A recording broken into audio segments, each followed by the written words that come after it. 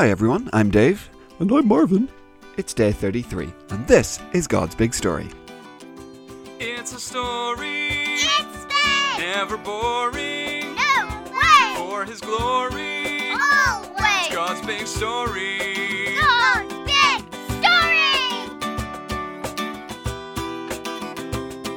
Well, good afternoon everyone, and I hope whenever and wherever you are listening to this that you have, or are having, or have had a wonderful day. Good afternoon, everyone. Nobody knows what he's gonna ask now. It's Marvin, the friendly, curious cow.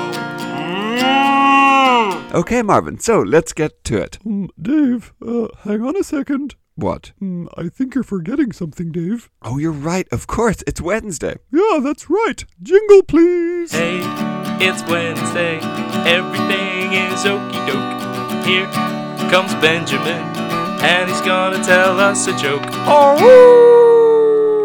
Benjamin, I'm so sorry, I almost forgot what day it was. Oh, that's okay, Dave. Oh, and hey, Marvin, I heard your cow joke yesterday. Oh, that was pretty good. Oh, you like that one, huh, Benjamin? Yeah, I did. I just hope you're not trying to steal my job. Okay, well, Benjamin, what have you got for us this week? Okay, Dave, here goes. So, who was the first businesswoman in the Bible? I don't know, Benjamin. Who was the first businesswoman in the Bible? Oh, it was Pharaoh's daughter. She went down to the Nile and drew out a little profit. Oh, okay, yeah, I like that one, Benjamin. That was good. Oh, thanks, Dave. Okay, well, I guess I'll go. I'll see you guys again next week. Bye. Goodbye, Benjamin. Bye, Benjamin. Okay, Marvin, so now we really should get going. So, yesterday God appeared to Moses and sent him out on a rescue mission. Oh, that's right, yeah, and he told Moses his name. I am. That's it. Now, as it happens, Moses wasn't so sure that this was all such a good idea. So today we'll hear what happened next. Oh, okay, great. Yeah, so who's reading today? Well, today we're back to our friend Richard. Oh, hi Richard. Hello. Today's reading is taken from Exodus chapter 4, verses 1 to 17. Signs for Moses to do. Moses answered, "What if the elders of Israel won't believe me? What if they won't listen to me? Suppose they say, 'The Lord didn't appear to you.' Then what should I do?" The Lord said to him, "What do you have in your hand?" "A walking stick," he said. The Lord said, "Throw it on the ground." So Moses threw it on the ground. It turned into a snake. He ran away from it. Then the Lord said to Moses, "Reach your hand out. Take the snake by the tail." So he reached out and grabbed the snake. It turned back into a walking stick in his hand. The Lord said, "When they see this sign, they will believe that I have appeared to you. I am the Lord, the God of their fathers. I am the God of Abraham. I am the God of Isaac, and I am the God of Jacob." Then the Lord said, "Put your hand inside your coat." So Moses put his hand inside his coat. When he took it out, the skin had become as white as snow. His hand was covered with a skin disease. "Now put it back into your coat," the Lord said. So Moses put his hand back into his coat. When he took it out, the skin was healthy again. His hand was like the rest of his skin. Then the Lord said, "Suppose they don't believe you or pay attention to the first sign. Then maybe they will believe the second one. But suppose they do not believe either sign. Suppose they will not listen to you.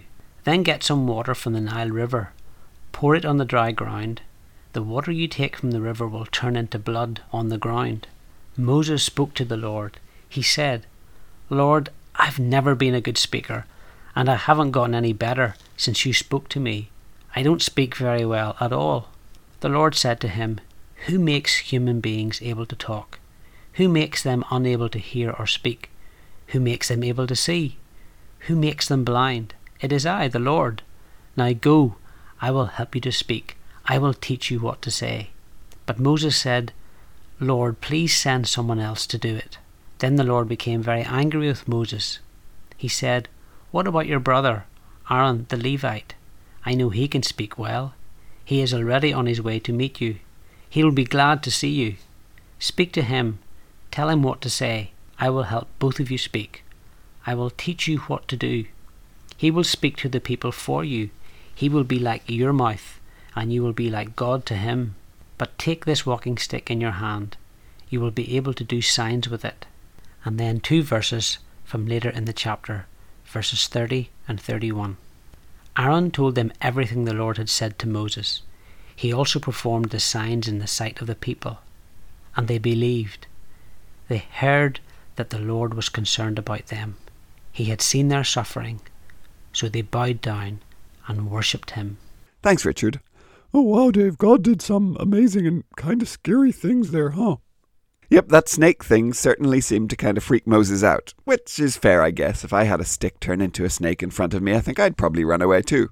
But, Dave, how come Moses didn't want to go? Well, he was maybe worried the Egyptians would remember him as the guy who had killed one of their people, or he was maybe worried that the Israelites would remember and think, who does this guy think he is, showing up here and telling us what God wants us to do. And maybe he was pretty happy with the life he had. Maybe he didn't want to go and do this big scary thing. He'd rather just stay where he was and get on with looking after the sheep like he'd been doing for the last 40 years. Oh, I see. I mean, kinda. Although looking after sheep seems a little lame. You know, maybe if he had some cows to look after too. It would be hard to leave cows if you had any. You're really not too keen on sheep, are you, Marvin? Nope. Do we need to talk about that? Nope. Okay, well, maybe some other time. But here's the thing. Do you think God didn't know how good Moses was at speaking? It seems unlikely. Exactly. God made Moses. He knew Moses better than Moses knew himself. It's not like when Moses said, "But I'm no good at speaking," that God was going to say, "Oh yeah, I'd totally forgotten about that. You're right. I'll go and ask someone else to do it." And boys and girls, God made you too. He made all of us different. Some things we'll be good at, some things we're maybe not so good at, but that's okay. God doesn't say, once you're great, once you've got it all figured out, then I'll use you. Whether we're young or old, God just asks us to follow him with our whole heart, to trust him, to serve him as best we can, and to do whatever he asks us to do. Doing our best for him, no matter how good or bad that is all he asks. And after that, he'll take care of the rest. Now, Marvin, I used to work for a church called the Salvation Army. Oh, before you came to Eden Grove? That's right. And the Salvation Army was started all the way back in 1865 in London by a man called William Booth. And when he was just 15 years old, he became a Christian, a follower of Jesus, and he wrote this in his diary. He wrote, "God shall have all there is of William Booth." And Marvin, as he got older, God used that young man to start a church that has gone all over the world. And they're now in 130 different countries, helping millions of people and telling them all about Jesus. So boys and girls, can we pray that prayer? God will have all there is of me. Will you do your very best to do whatever he asks you to do? We can make excuses like Moses did. We could say, "I'm too small," or "I'm not good enough," or "Oh, I could never do that." Or "I'm just a cow." And that's right. But remember, God doesn't need amazing, perfect people. God does amazing things with ordinary people like us. Hey, thanks, Dave. Yeah, I definitely want to follow God with all there is of Marvin the Curious Cow. That's great, Marvin. I'm glad to hear it. And, well, that's all we've got time for today. So, we'll say goodbye, and we'll see you all tomorrow. Okay, bye everyone. We'll see you then. Goodbye. We'll see you soon.